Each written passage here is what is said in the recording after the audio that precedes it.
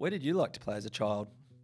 I ask this question a lot because childhood memories shape us into the people we become. Welcome to Play It Forward, a worthy podcast. I'm your host, Lucas Ritson. Thanks so much for joining me. I talk a lot about play. I'm a dad, I'm a husband, I'm an educator, and I'm a playground designer.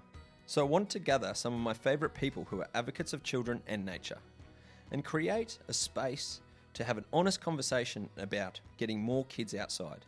The power of play is very often underestimated, and I think we all need a little more play in our lives. Welcome. This podcast I'm very excited about. People I've been chatting to around the traps are quite excited about it as well, so no pressure. Today we have Madeline Avja from Jump Up for Kids. She's an occupational therapist. She's one of the biggest advocates and one of the most passionate people I've been fortunate to come across in the sector. So I'm super excited. So I know there's going to be plenty of takeaways today for our listeners. So welcome, Madeline. Thanks so much for coming. It's so awesome. Thanks, Lucas. Thanks for having me. No dramas. So we'll start off. Nice, easy question. Tell our listeners your backstory and how you became to be the person that gets paid to play. So I don't know when I wanted to be an occupational therapist, but for as long as I remember, I have. And for those of you who don't know what OT is, it's about helping people do what they want to do and what they need to do each day. And so when that's working with kids, a lot of kids want to be outside playing. I've been working for close to 30 years now with children, and increasingly we would see kids that haven't played an awful lot and weren't outside and weren't having just natural childhood experiences. And I guess when I say that, I think of my own childhood, which is we had a great neighbourhood where there was kids in every house. We'd be outside. We had the MCG, which was my brother's cricket ground, Yep. the Matthews cricket ground. We had a hotel set up in cubbies out the back. We made mudslides in the backyard and got in trouble for it. And more and more with the kids that I work with, but also in my own kids' lives, and I've got 3 boys, that wasn't happening, and for a whole range of reasons. And so as part of our practice working with kids, we started looking at play and getting them outside. And so now we have this awesome opportunity and awesome outdoor space where we take kids out to play, and it is the highlight of my working life. So Playing it forward. Yeah, you're welcome for the pun there. So you would have seen a lot happen over the last 30 years compared to where you played as a child. If you flash back to when you were a child, what was that number one standout experience for you? having lots of kids around. Yeah. I think just having neighbourhood kids, we went a fair way from home. You know, Yeah. we'd be going to the creek. I don't know how far away it was. We'd be walking a suburb over to meet up with people, and not many parents around unless we needed to be fed, I guess. Yeah. And that's when they came in handy. Or the street lights came on? Yeah. Or not even then, Yeah. you know, bedtime. Yeah. And that's. We also had I was lucky. My mum's brother had a farm out near Roma, and so Yeah. we'd go out there as kids. And whereas my initial memory of that is that we were sent out there as manual labour to haul rocks and set up their garden, when I look back now, we also got to drive cars out in the paddocks. We were lighting bonfires. We were climbing trees and Yeah. doing all this amazing sort of stuff. And over the last 30 years, I would say 30 years ago working, kids were still doing that to some degree. Yeah. And increasingly, we didn't see that. So we'd see kids, if they were outside, they'd be limited to their own backyard and not Yeah. being able to walk around and things like that to different places and to neighbours. And increasingly, the kids that were outside didn't have anyone to play with because other kids weren't there with them. And so then they tended to come in. And then in 2008, we saw iPads and iPhones released. And I think with that touchscreen technology, more devices in homes, streaming of a lot of television, not just the choice of 4 stations, Yeah. which was sometimes pretty limited. you Or know, the kids 4 have got shows, the 4 yeah, hours and none of of them were kids' shows. great. Yeah, No, they're all So, average. yeah, and so you'd watch a bit of that, but then you'd be outdoors, and now it's just endless. And so we're competing now with companies that have got big budgets, big marketing, and we're losing in many respects. And Yeah. our kids aren't out there The anymore. sticks and rocks don't have a budget, No. unfortunately. But it's the people like you that have that experience for so long that are having the benefit to our community. So I've got to thank you for that. I'm always grateful of anyone doing that. What have you seen the major, let's say, physical attributes of children over the years? What way has that been going? I'd say so. Initially, when I started work, I work with children with learning disabilities, and I've always worked in schools. So we would see children who had difficulties with fine motor skill development, or they were finding handwriting difficulty, or shoelaces and getting dressed and things like that. And increasingly over time, the nature of our referrals has changed. So we're seeing a lot more kids with difficulties self-regulating, so they can't change their energy levels and their emotions to suit the demands of what they have to do. And that makes it really hard for them to manage in a classroom and, you know, just getting through morning routines and things like that. And also just the actual physicality of kids, so their ability, their endurance, and they fatigue more quickly, and their ability to even just sit up. And whenever I say that, I feel like I sound really stupid, but I have literally seen children sitting on a chair and they fall off because they don't actually have any sense of where their body is in space, and they don't have the muscle tone and coordination to maintain that over time.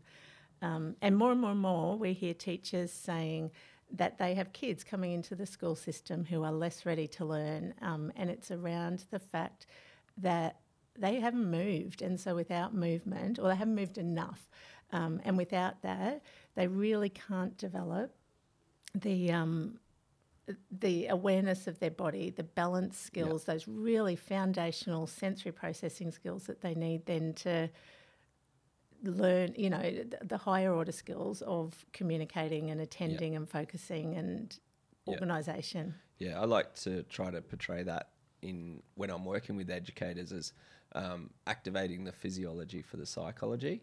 Like, let's turn the switches on first and then let the machine run. Yeah, and you can't expect it to operate without turning the switch on. Yep. And so often we are pitching things to kids and expecting things of kids that are really high-level skills, you know, without giving them that foundation at the bottom of the pyramid. And I see the trend happening more and more where we're giving them quite abstract ideas that aren't tangible, and that goes across the field from personal space and rough and tumble play to even teaching about environment.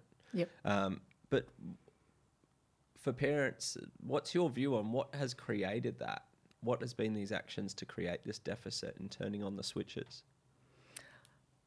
The main ones. There's some big ones. I feel a lot of it comes back to movement, so restriction on movement and restriction on environments. And so more and more our kids are in structured environments. It's adult-led stuff. It tends to be indoors. You know, if it's hot outside, we keep them inside because it's air conditioned, you know, so we don't have that variability in our world anymore. And when we're taking our kids to all of these things, then they're again sedentary and sitting in cars. And so we just are not using our movement, our bodies, in the ways that they're designed to do and the ways that they actually need to. And we can't develop, our kids cannot physically develop without the opportunity to move. And, you know, there's this sort of perception, and particularly with holidays coming up now, parents will say, oh, but they've been outside for the morning so they can have a quiet afternoon inside and they can watch a movie. And it's like, no. Kids are designed to be outside and moving pretty much non-stop, you know, and it feeds into a whole lot of stuff. And then you got to ask yourself the question, who's the rest for? Yeah, it's easy. Yep. It's easy to have kids inside and watching a screen. I've done that. I'm like, I'll put my hand up. Every parent has done it, I think, at some stage. Because also we've got to consider our own mental well-being. Be like, if I keep going with this and just the day I'm having, this could be very detrimental to my well-being and my interaction. Yep. So let's both have a break. But the problem is that break away from each other has actually performed through that outdoor free play. You don't need to be there with them. You don't need to be coaching them through playing. So instead of using that outdoor play as a break, because you're seagulling as a parent, we're actually using the TV as that separation now. Yep. And that's, I think, there's a lot of pressure on parents in terms of what's expected of them, what we should be doing with our kids, people watching and judging. One of my boys rides 5 kilometres home from school in the afternoon, and he's 11. Yeah. And I've had 2 people this year say to my face that, 1, it's illegal that he does that, and 2, that, have I really considered the safety aspects? And I think, What's your reply? Deep breaths. We worked with him all last Christmas holidays. We'd go riding. We figured out the route that he had to go, what the safety things were, if he got a punctured tyre. We figured all of that out. He's fine. Yeah. And, and he comes home. If I pick him up from school and he's in the car, he's cranky, he won't talk, he's grumpy, for a good half an hour. Yeah. He rides home from school, he gets home, he's happy, he tells me about his day, he's engaged, he's ready to play, he's sort of reinvigorated. Yeah. So activate the switch. Yeah, it's, but if we can say to our parents that our kids are okay, that we're actually benefiting them. And I think if I talk to parents and you sell those benefits of why they should be outside and why they should be away from them, then they're less scared that they're going to be judged and that they're doing. Do you think it's just a matter of misinformation, or because all parents innately want what's best for their children? And I firmly believe that. There is those exceptions, of course. We can't base all our habits on the anomaly, though.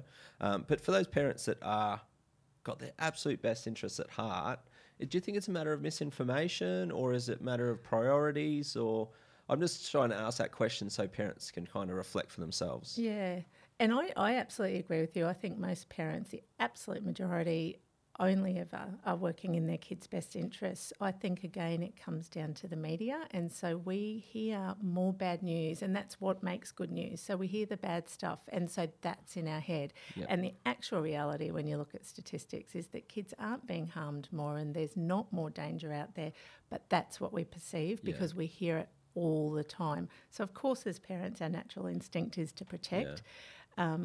And then we've got media in terms of the consumer side of things. The good stuff, we're told the good stuff to buy kids is devices, and plastic toys and the consumer market. And so I do think, again, it comes down to marketing and media, and that, as you said, sticks and stones aren't, big ticket items when it comes to the news. Sponsor for nature. Anyone out there listening? Feel free to sponsor nature. Another one is that change over time when you're seeing let's say, that change in priority of resources. Have you seen that as a big movement as well? Prioritising the stuff over just the being time? For sure, yep. And I think there is such a heavy push on education and seeing our kids as a product that we are developing for economic value in their later life, that we feel like we're producing these kids rather than just letting them become their own people. And the value of that, the value of time, connection, space, and just being a bit bored has been lost in our world today. And those things are the things that actually allow for the healthy development, good mental health, and really productive, happy adults. Opportunity to fail as well. Yep. We're like, nerf the world, nerf the corners of benches, nerf your outings, nerf your bike. Yep. And then all of a sudden you're like, oh, why can't you function in the world as a teenager? So, but going back to what you're talking about, the drop in fine motor skills, what is the precursor to having bad motor skills? What produces bad fine motor skills? Or let's not say bad because that's a bit negative. Non-developed. Skills that don't let them do what they want to do during the day. There's a range of reasons, and there are actually a number of medical conditions that result in fine motor skills. But if we've got typically developing kids that don't have the skills, and that sort of accuracy, manipulation skills, strength, endurance, it is usually because they haven't done enough fine motor activities. And often we'll see kids that are giving it a go, but the product's not good enough, and so the adults will step in and take over and show them what to Steal do the and glory. how to do it and all of that. And so that whole exploration process, and as you're saying, that give it a go, make a mistake, figure out what went wrong and try it a different way next time, Yeah. is all lost for our kids. And what I'm seeing now is also tied into that emotional resilience. So give it a go and practice those fine motor skills. And I think if you're not an expert straight away, it can be dismissed. Are you seeing a higher trend in that as well? Absolutely. Yep. And I think more and more, because of adults stepping in, because we've got expectations of what's okay for kids and what they should be doing, that we don't give them the opportunity to develop those skills. So we're hearing in prep, like as young as prep, you must be self-managed individuals. These are 4 and 5-year-old kids, and they haven't had the opportunity to experience and develop. And Yeah. And also, this is for my benefit because I've got children. What's the best strategy you find, or the advice you would give parents that are challenged with that child that is trying to engage and be challenged in these skills, but not always having that emotional resilience to work hard and get through it, and kind of giving up a bit early? Yep. I think it's important to follow kids' leads and find their passion and their interest. And so I have a million ideas in terms of developing fine motor or developing resilience or gross motor or whatever. But if it doesn't have meaning to the kids, then they're not going to engage in that activity and they're not going to stick with it when it gets hard. So and that's where unstructured play is so incredibly valuable, because they take the lead and they'll follow things that are their interest.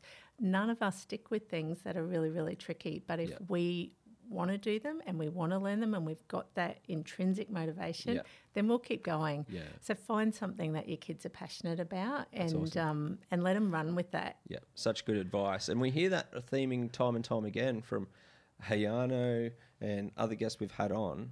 Comes back to that intrinsic motivation. And it's kind of inviting parents to sit in that zone of it's not about you. Yeah, and it's a tricky one as a parent, because we do 100%. have hopes and dreams for our kids. But I find more often than not, and this is, watching kids in a therapy setting, in an outdoor play setting, wherever they are, the kids are okay. They know what to do. If we leave them be and give them a reasonable environment and some time, they'll figure things out. They know how to play and they'll extend their skills naturally. Particularly if they're with other kids, and particularly if those kids are of a variety of ages. Yeah. But it's when adults get nervous or there's worries about lawsuits or whatever it is. Yeah, we stop it. We stop kids in their tracks, and that's where the issue is. Yeah. Do you think, like my observation is that there wasn't as this big be careful fear thing. It's just because the parents weren't watching. It was always there though.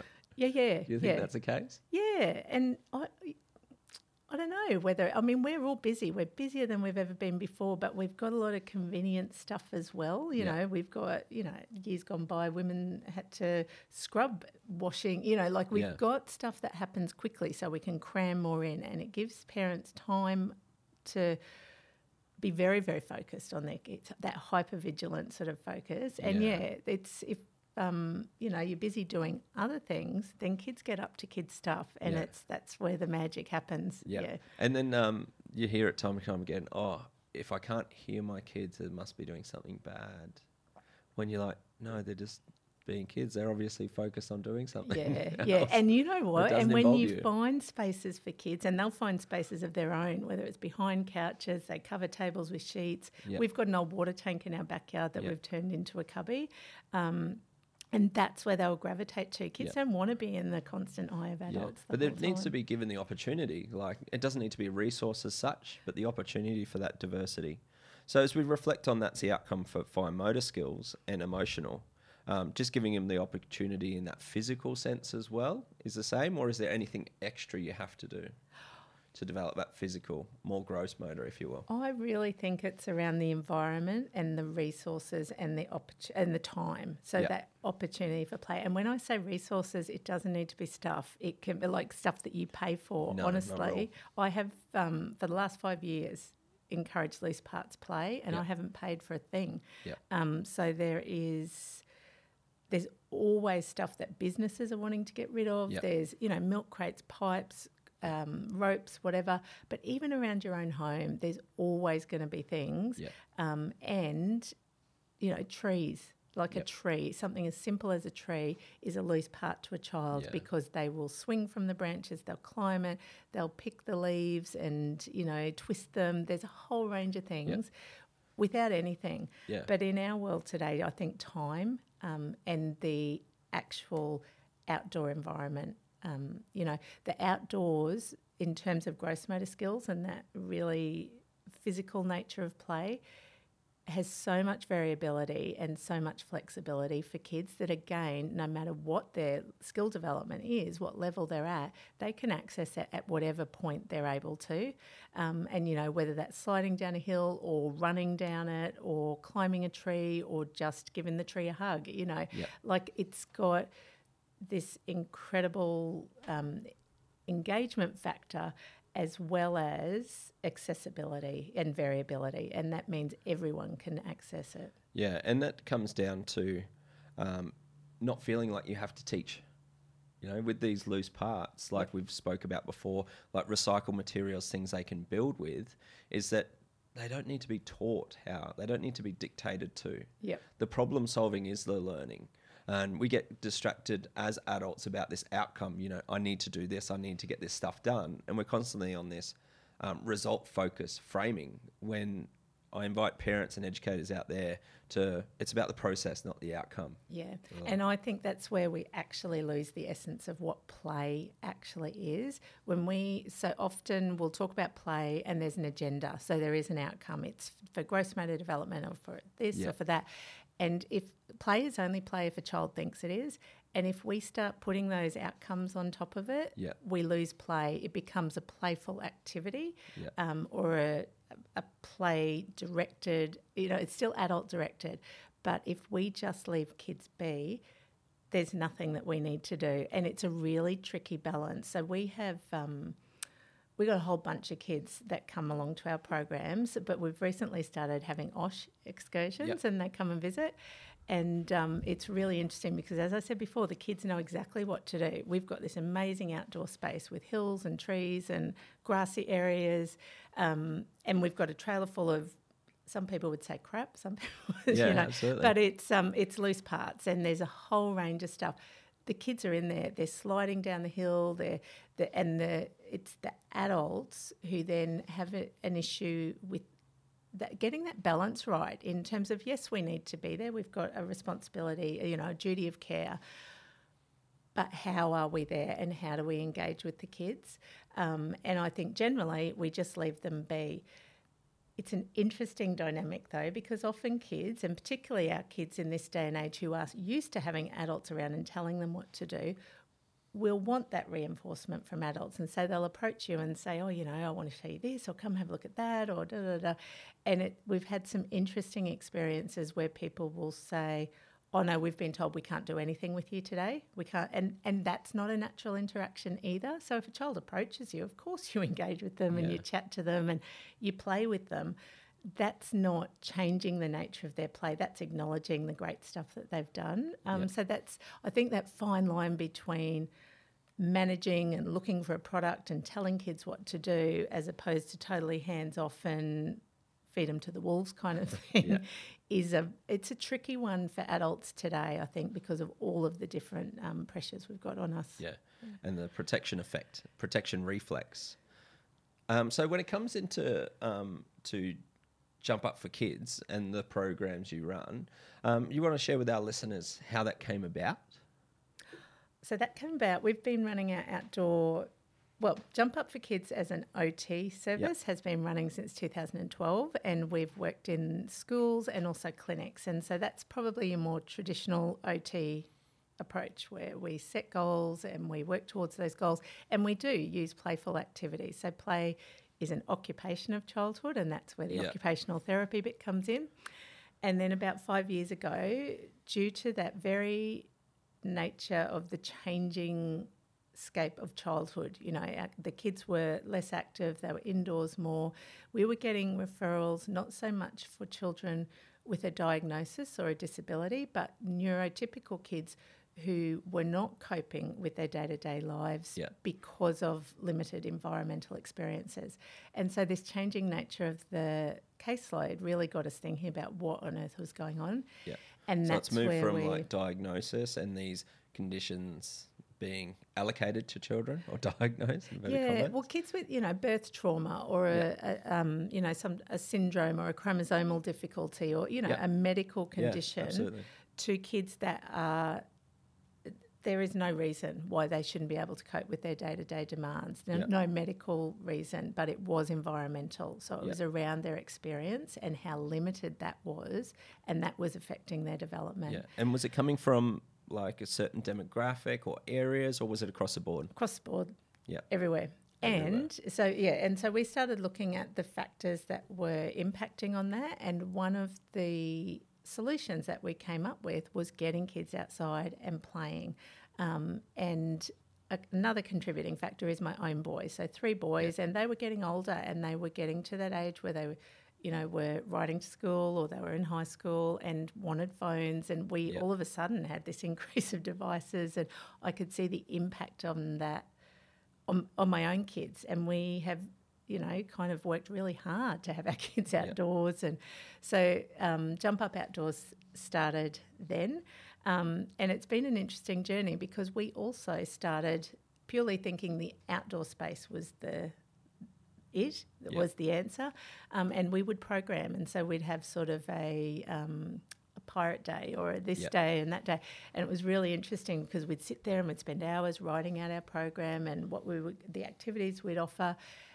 And within about a month, we realised that actually it never ends up like that. Like the kids would arrive and we'd have all this stuff and the day was totally different. And so as our confidence grew and as we really started to hone our theoretical frameworks that we used as part of the program, we were able to step back as adults. And so we now don't plan. We have our loose parts.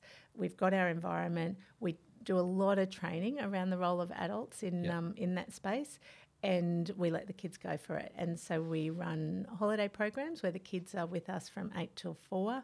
They're there all day. We've had one child who bring a device along, and when I said to him, "Oh, mate, we're going to the creek, it's going to get wet, why don't I look after it?" He gave it to me and never thought of it again. Yep. No one asks to go inside, no one asks for technology, and the feedback has been out of this world, really, really awesome. And so in the last year and a half or so, we've really started looking at how we can magnify that influence. And so we've started looking at things like having the OSH groups come on excursions. Consistently, So we then have hundreds more kids who are able to access the outdoor space and Loose Parts Play. Yep. And we're starting to look now at working with schools in terms of how they can implement Loose Parts Play and have that real mind shift in terms of supervision and how we let kids have true play experiences. That's awesome. And what developmental changes have you seen in children? What's the time frame in the changes? Just think so of the case in study. terms of engaging with play, I reckon it takes, for kids who it's a really unfamiliar environment for and not having someone tell them what to do, I reckon it takes a good half a day to a day before they can really just relax. And they're the kids who are coming up and saying, "What are we doing next? Is there another activity? Can you help me with this?" And And we sort of just pretend that we're busy, or we say to them, "Oh, well, you can come and help us clean the toilets," or, something, make up a job for them. And before you know it, they're back in playing and things. Yep. In terms of some of the kids that we have on our OT caseload throughout school terms who come along, it's astounding. The speed of change as opposed to just a pure clinic environment is incredible. And it comes back to that intrinsic motivation. So these kids are in a space that more often than not they've got an incredible amount of knowledge about, and so they're able to demonstrate that in a way they can't in a school or a clinic environment. And they're doing stuff that they love. They're having a ball. And so I could work in a clinic setting on tying shoelaces for, I don't know, weeks, months, whatever. Yep. And within a morning, those kids are tying knots because they want that cubby house to stay up in the tree. Yep. So it really, really quick. And the social benefits are extraordinary. So particularly for our kids on the autistic spectrum. Yep. the difference in those children in terms of interacting with other children, remaining engaged in play for long periods of time is astounding. Yeah, and there's actually evidence of children displaying symptoms of being autistic and being exposed to this type of play actually having reversals in their social challenges. Yeah. Have you seen this? Yeah, look, I think there's some really, anecdotally, we've seen some really strong indications of great pro-social behaviours in kids. We're looking at partnering with ACU next year and their OT department to get some research going in that area to look at that change and how and whether there's a follow through then when kids are at home in their, you know, or in other day-to-day environments. Yeah, and we're seeing this as a trend around the world as well, so it's obviously working. We're seeing it in America and Europe, but we haven't had this mentioned it before, but I had to go to OT as a child, and it was in a clinic, and it was like balance on a board. It was like, move your body like this, and I was like, why am I even here? I didn't have a clue. No one told me anything about it. And so there was no motivation to be there at all. I already hated doctors from being in hospital and having negative hospital experiences, and now I'm in a clinic doing this stuff and just being like, I don't want to be here. Yeah. But I can imagine the difference if it was be like, go play for a bit. That's it. And kids have got to know why you're doing things with them, but they've also got to have a say in how you go about doing that. And even in a clinic space, I think that's vital. I think that's good OT. But yeah, it's kind of turbocharged in the outdoor environment. Yeah. So you've mentioned going to work with schools, and they're essentially, as we see recently in the news, with having children start school, doing school programs in the school at 3 now. So we're constantly seeing that push down. What's your thoughts from a developmental standpoint about children starting school at 3? I feel that the downward push of the curriculum for children has an incredibly detrimental effect to their development. And I think, you know, there are some children who will cope with that, but they will be used then as the benchmark, and that feeling of, oh, well, they can do it, so it must be the right thing to do.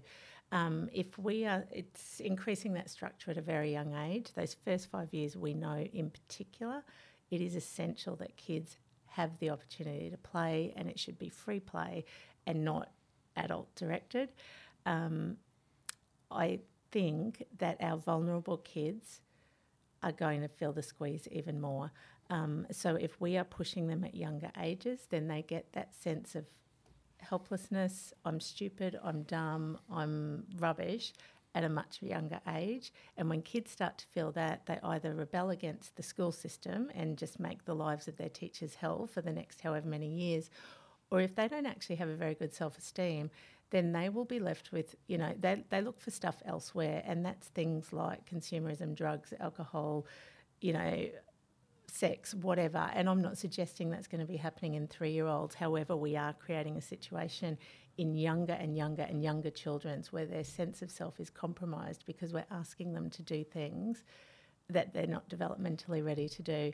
And I think the on-flow of that to mental health difficulties, which is already skyrocketing, is phenomenal. Yeah. Yeah. I cannot just don't object to understand it enough. I don't understand it either. I want to have someone on that can explain the motivation. And also when you look at the US mentioning as vulnerable children, you look where they've proposed those programs to run. They're generally quite, they've been in a lower socioeconomic area, looking at the Child Development Index, what's that called? The acronym? ECD, is it? Anyway, it's the every 3 years the government doing the assessment on children. And if you look at those catchment areas, it's very low socioeconomic areas that they're doing it. And once again, it ties into that. I think it's tying into that benchmark. Say, well, look, we've had a great uptake of this and families are on board with it. But I just don't understand why. It's not an across-the-board thing. Formal academic settings place a lot of stress on children if they're not able to cope. Our curriculum, as it stands at the moment, is pitched at a higher level than it ever has been. And, you know, it goes back to childhood has changed, and so essentially we've got kids going into the education setting less prepared than they ever have been in terms of their readiness to learn. So attention, focus, sitting, the social skills, all of that is at a lower level than it ever has been, and then we're pitching the curriculum at a higher level. So this incredible mismatch, and then we're pushing it down to younger ages. We haven't given our kids a chance to get that developmental foundation that they will need to feel, have feelings of success. Yeah. And if we're looking at supporting our lower socioeconomic groups who may not be attending kindy or higher at risk, we need to support the parents. We need to look at groups that will help parents understand all of the stuff that we've been talking about the importance of play and getting outdoors and good nutrition and sleep and all of that kind of thing. That's going to lead to developmental benefits, not chucking them into a formal educational setting where they're going to end up feeling like rubbish. And once again, those categories you mentioned just now about being ready for that environment, you said concentration. So concentration, focus, the ability to sit, attend, social skills, being able to ask someone for help, being able to negotiate, play, all of those type of things. They're the indicators for success at school, not reading, writing, those types of things. That's what's going to produce your success, not take away from it. That's it. If you've got those skills, you'll learn to read, you'll learn to write, you'll be great at maths. All of that comes much more naturally if you've got the underlying foundation. And it comes down to what we were just talking about, it being a play thing as well. Why do you think it is that a play's discredited as being just play? Because it's fun. It's not serious. So if we could sort of say, I think there's a great quote from Peter Gray around, if we could say that play was a developmental study on, and use really smart, fancy sounding words, then people would start to value it. I think, and the economic value of it is really hard to measure. And I think everything comes back to economics. And so the reality is we're destroying our kids' mental health by removing play or devaluing play. Yeah. We're not getting the academic outcomes that we would hope for. Yeah. So that economic output that everybody's after, it's reduced. It's gone. Well, look at I know we've spoken about it previously in podcasts, but the Scandinavian model, and I refer to it because the and Finnish specifically is Finnish children are still children. And our children are still children, so let's look at that data. And the focus on the early years, the byproduct of that is well-being at completion of school, lower alcohol abuse, lower sexual assault because they have the emotional intelligence and articulate emotion and inform. And all of these really positive outcomes that contribute to society are there, and the evidence is there, yet we're prioritising academics. Where do you think this academic... Because my view on the academic priority is it's our new version of keeping your child safe. We have a safe community now. We don't have to worry about not having food on our table in a lot of instances, shelter over our heads. So the new protection effect is actually, okay, well, if they get good grades, they're going to get a good job, they're going to make money, and then they're going to be fine. Yep. Even when, long after I'm gone.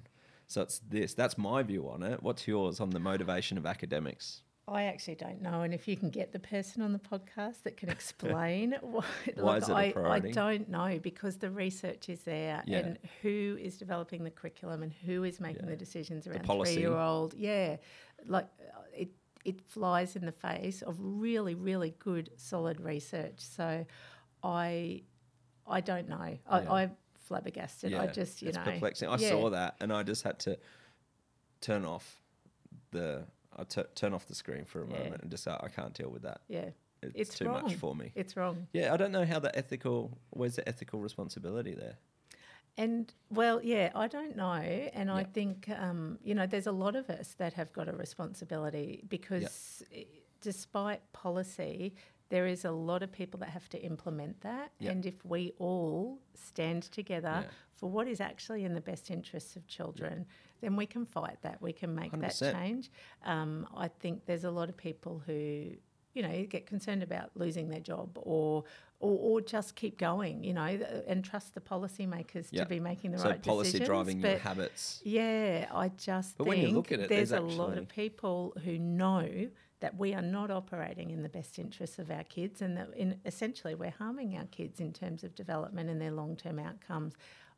I feel very strongly that it behoves us as people who work with children to stand up for them and advocate for There's also best interests. There's also I've come across it time and time again. People's kind of hiding behind that policy as well. Well, we can't do it. It's not up to us. We've got to follow policy. When actually you break it down, there is quite a bit of width in there to work. Yeah, and you find good leaders who can look at policy and look at that breadth of scope and make some really good decisions. Like, there are people who are doing amazing things within the education system, within a whole range, childcare, OSH, whatever. 100%. But you're right, I think people can get very constrained by, this is the policy, this is what I have to do. Yep. And I think really good leaders, really good educators can look at that and unpack it and work with the policy, but also with what they know to be true for kids around child development and play and all of those issues, and still make it as a childhood a positive place. I think it often comes at the detriment of those educators, though, the amount of effort and energy and the advocacy that they have to and then use. The workload to get everyone else on board and the resilience they have to show. Yep. Going into schools, something that comes to mind is that this starting school earlier, is this a reflex to try to keep up with the progressive nature of and rise of more people heading towards the private school sector or independent school sector? Do you think they're trying to keep up and just throwing stuff at it, or what? Because we are seeing an increase in standard. Yep. I think to some degree people feel that if, it's like everything, whether it's taekwondo or education or ballet, if we're providing these opportunities for our kids, then we are giving them just that, opportunities that will help them in their later life. But it's taking away from that acknowledgement of what they actually, what is actually really good for our kids, and it's time and space and play and that often the opportunities that we're hoping to provide for our children are, in essence, when you look at the whole package and the day-to-day lives and the enormity of what we're asking of our kids, is in actual fact to their detriment. It's not getting those opportunities that we're wanting from private schools and this and that. And it's and like, Chinese at the age of 3. And I know that for some children, being exposed to language, or for children, language is a great thing at a young age if they're immersed in it. But if we're throwing in a Chinese lesson into a kindy program at the age of 3, then we're just adding another structured activity out of context that doesn't have a lot of meaning. What's your main, say, top 5 for parents or educators for the priority of what we should be providing for children? I think I've said it already. Time. Yep. Space, outdoor space, connection, whether it's be with other children or between yourself and your kids. Not extracurricular activities, so anything but that. Yep. Particularly for really young kids. That's 4, isn't it? Can't think of number 5, Lucas. That's all right. Essentially, we can rip it back and just go top 3. Yeah, well, time, social, and what was it? What was it? We'll edit that bit. Outside. And move. We've got to keep our kids moving. We have to have them, the sedentary nature of childhood is having an enormous impact. Yeah. And imagine if you were to look at, do the study on the outcome of just a slight amount of physical activity compared to screen time. Imagine the monetary price you could put on that. Yep. For into the future. Yeah. We need to collect that data and then get everyone motivated really quickly. On kids. It fits in with everything, whether we're looking at healthy development, educational outcomes, obesity, diabetes, it comes back to movement, and anything that's particularly convenient in our society is going to not be beneficial for a child. So if it's an iPad and it's convenient for us, it's not great for the kids. If Hardship's it's, okay.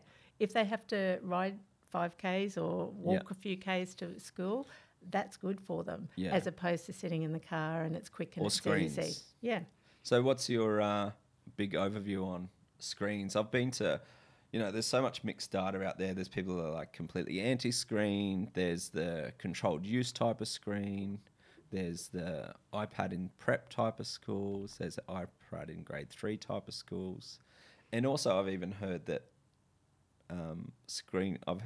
I've actually heard this come out, that screen time develops fine motor skills because they're swiping on the screen.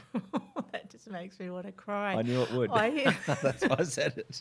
I hear that quite a little bit. Oh, no, their fine motor skills are really good. I saw them use an app, but it's just like you just want to beat your head on a wall. So what's your definition for families out there, fine motor skills? Fine motor skills, you actually have to be... So there's two parts. Well, there's a lot of parts to it, but there's strength and there's precision. So if you are using your whole hand, that's developing strength. So that's like opening a jar of jam, opening a doorknob. Precision is things like pencil grips. So holding your pencil, tying shoelaces, all of those kind of things, tying a knot for the treehouse. So you want to be developing all of that. If you're swiping, you're using one finger, and it's... Oh, but you pinch to zoom in. Well, there is that one. There's a cockroach game where you have to use a pinch. It is not. It doesn't have the strength. It doesn't have the real life component unless we are actually doing things. And this is everything in relation to screens. Unless we're doing the real life activity, then we don't actually have the full sensory experience of it. And without that, we can't develop the motor side of things. Yeah, and that brings us into the senses, sensory development and going through sensory fusion being such an integral part of well-being and development. So what's your overview on importance and definition of senses for families out there to them understand why it's so important? So there's a lot of talk around sensory processing, self-regulation, all of that type of stuff. It's the ability to use the information that we get from our environment and our bodies to make sense of our world. And when we can do that, then we can form a response, whether it be a verbal response or a movement response or whatever. And so when we talk about our senses, there's the 5 senses that we all know about, and that's the information that we get from our outside world, from vision, hearing, taste, touch, and smell. That's right, forget smell. But there's also our internal senses, and so they've got big fancy names, proprioceptive and vestibular, but they essentially mean that awareness of our body and where it is in space, and how, where my arm is in relation to the table or my other parts of my body. And also balance, and that's keeping us upright in relation to gravity, being able to still make sense of visual information even when our head's tipped upside down. So they're our internal senses. So those, when you talk about balance and body awareness, they're essential for anything else. So they come up to me, they are the absolute core of sensory processing, because if those senses aren't right, then our attention is drawn away from everything else. It's drawn away from the outside world. If I don't have a real good sense of where I am, if my body is actually safe, if I'm up too high, too low, all of that sort of thing, I can't concentrate on anything else. And that means things that I'm looking at in a classroom, or if I'm driving it down the road or wherever it may be, I can't take in and make sense of everything around me if I don't have that real sense of internal security and safety. So our attention is continually drawn back to that.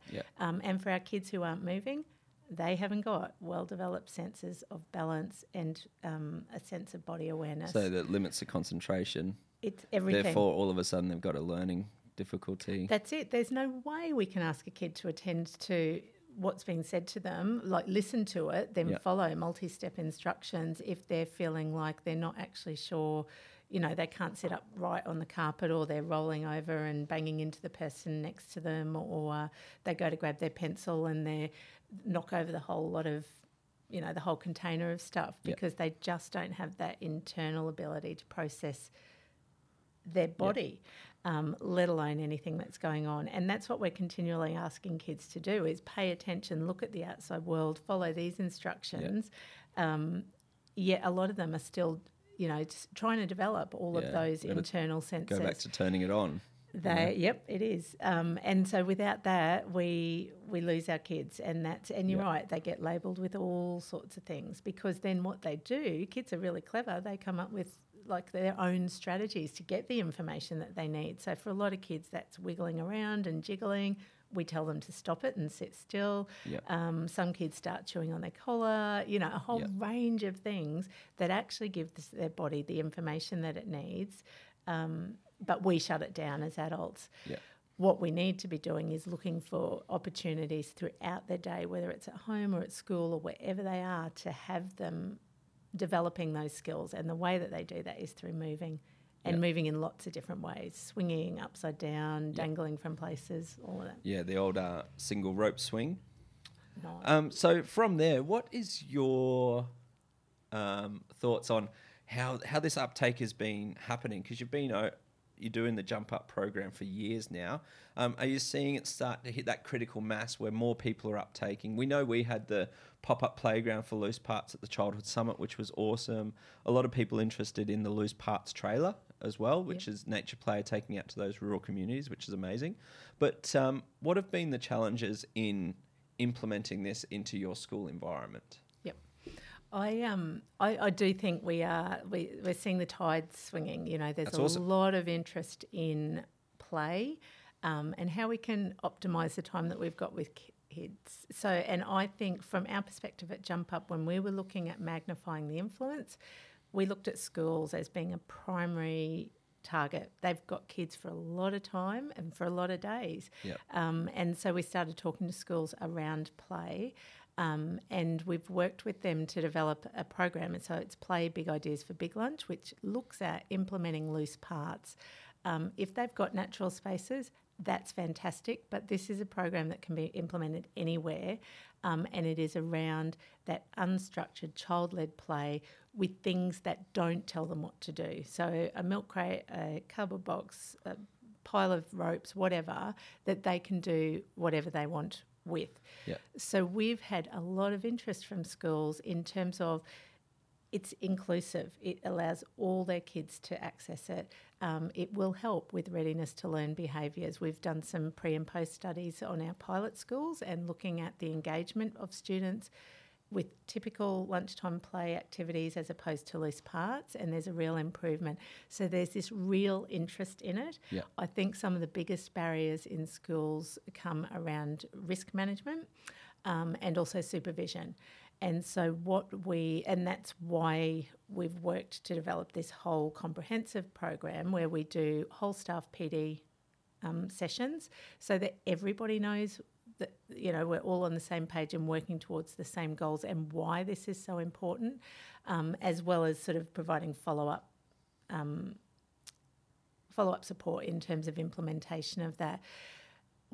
What we have found with the schools that we're working with currently and in the past is that the supervision requirements actually decrease with loose parts play, and that the self-managed incidents of behaviour difficulties reduce because the kids are engaged in something that they're really interested in.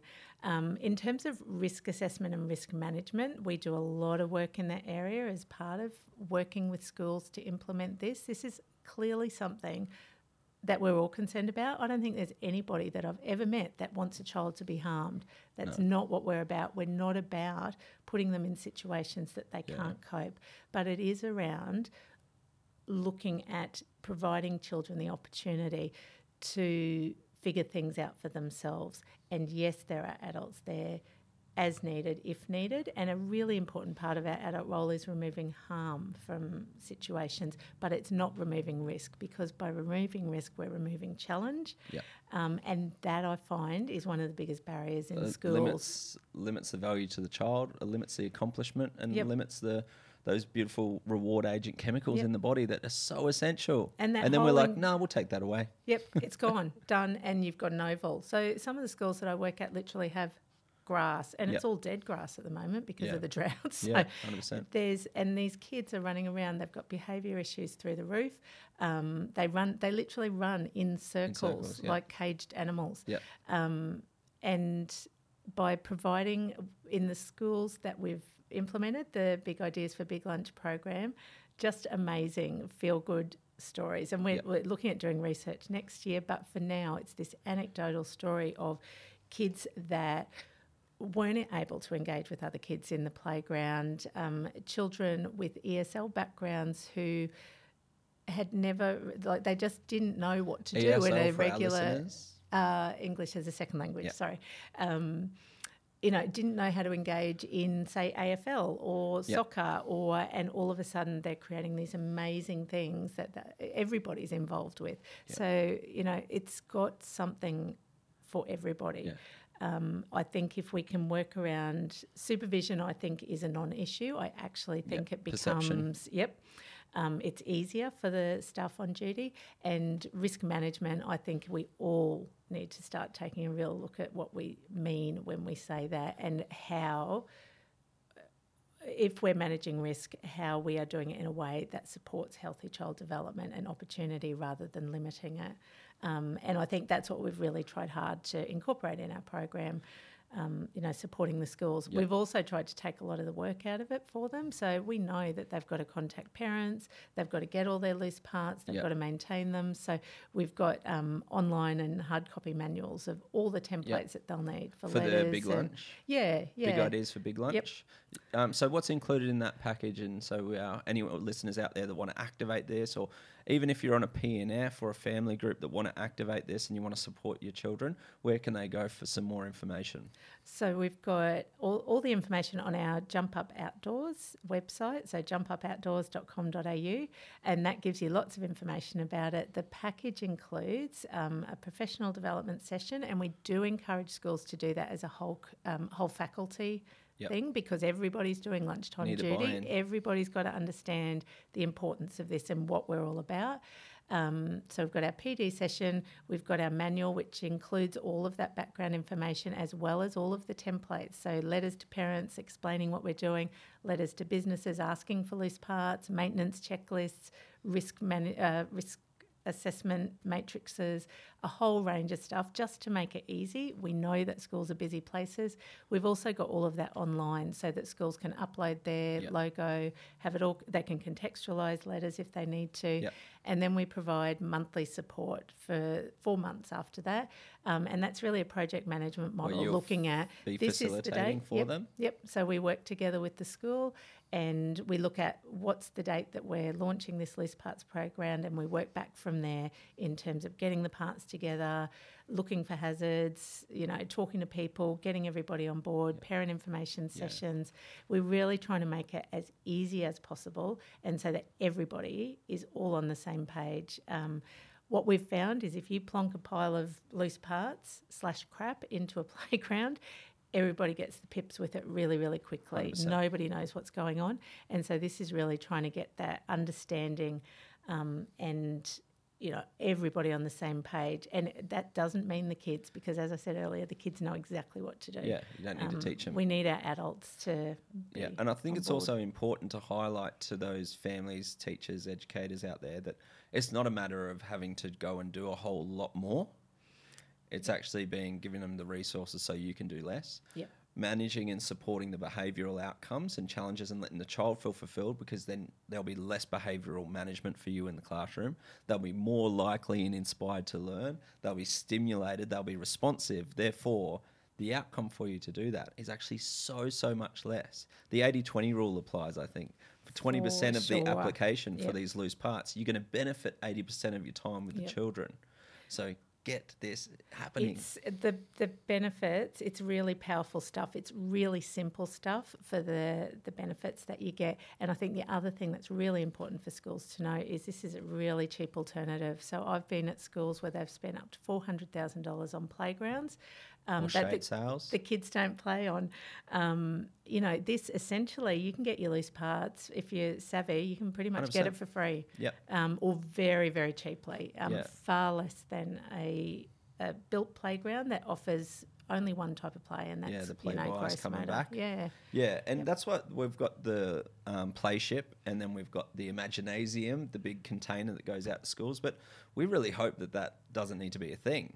You know, we've put it out there as this model so you can see it work in action, see how, without the commitment, so you can actually see in action, look how beneficial this is, let's go, and then inspire you. So hopefully in the future we don't need any of that. Everyone's doing it for themselves. That's it. And I think, we've talked about this, if people get it, like they've experienced it, they understand it, and I do think the understanding is key. But I would, in 5-10 years, if you and I don't need to be talking loose parts anymore because it's embedded in schools, childcare centres, OSH, everyone's got some in their backyards, then that's an amazing outcome. Yeah, amazing socially and environmentally, and the community benefits as well. Benefits are we're creating those fulfilled adults, and that's what we're about. Yep. Because they'll be looking after us when we're 80. Hopefully. Yes. Cross your fingers. Well, Madeline, I've got to say a huge thank you for all you do. I'm so excited about Big Ideas for Big Lunch. I think it's going to be a great success. If people want to find out specifically more information about that, where can they go? So our website, jumpupoutdoors.com.au. Our therapy website is jumpupforkids.com.au. Are the best places to go. They've got all our contact details, and you can find us on Facebook as well. And there's some resources there as well? There is. You can download some snippets of the Big Ideas for Big Lunch manual, and lots of information for parents and educators around loose parts. Awesome. Thank you so much, Madeline. I've just got to say a huge thank you for all you do. And for me, reflecting on my childhood, I wish I had these experiences at lunchtime. And I hope this for my children as well. So grateful for you being a part of that movement and being the driving force behind it here. Thank you. I appreciate you. Thanks, Lucas. Thank you so much for listening to Play It Forward today. That was the amazing Madeline Avjar. If you like this podcast, you enjoyed it, share it with your friends, share it with your family, subscribe and like. Head over to worthy.co for more information and some resources to activate your play journey, and outdooreducated.com on social media. Thanks so much for joining me.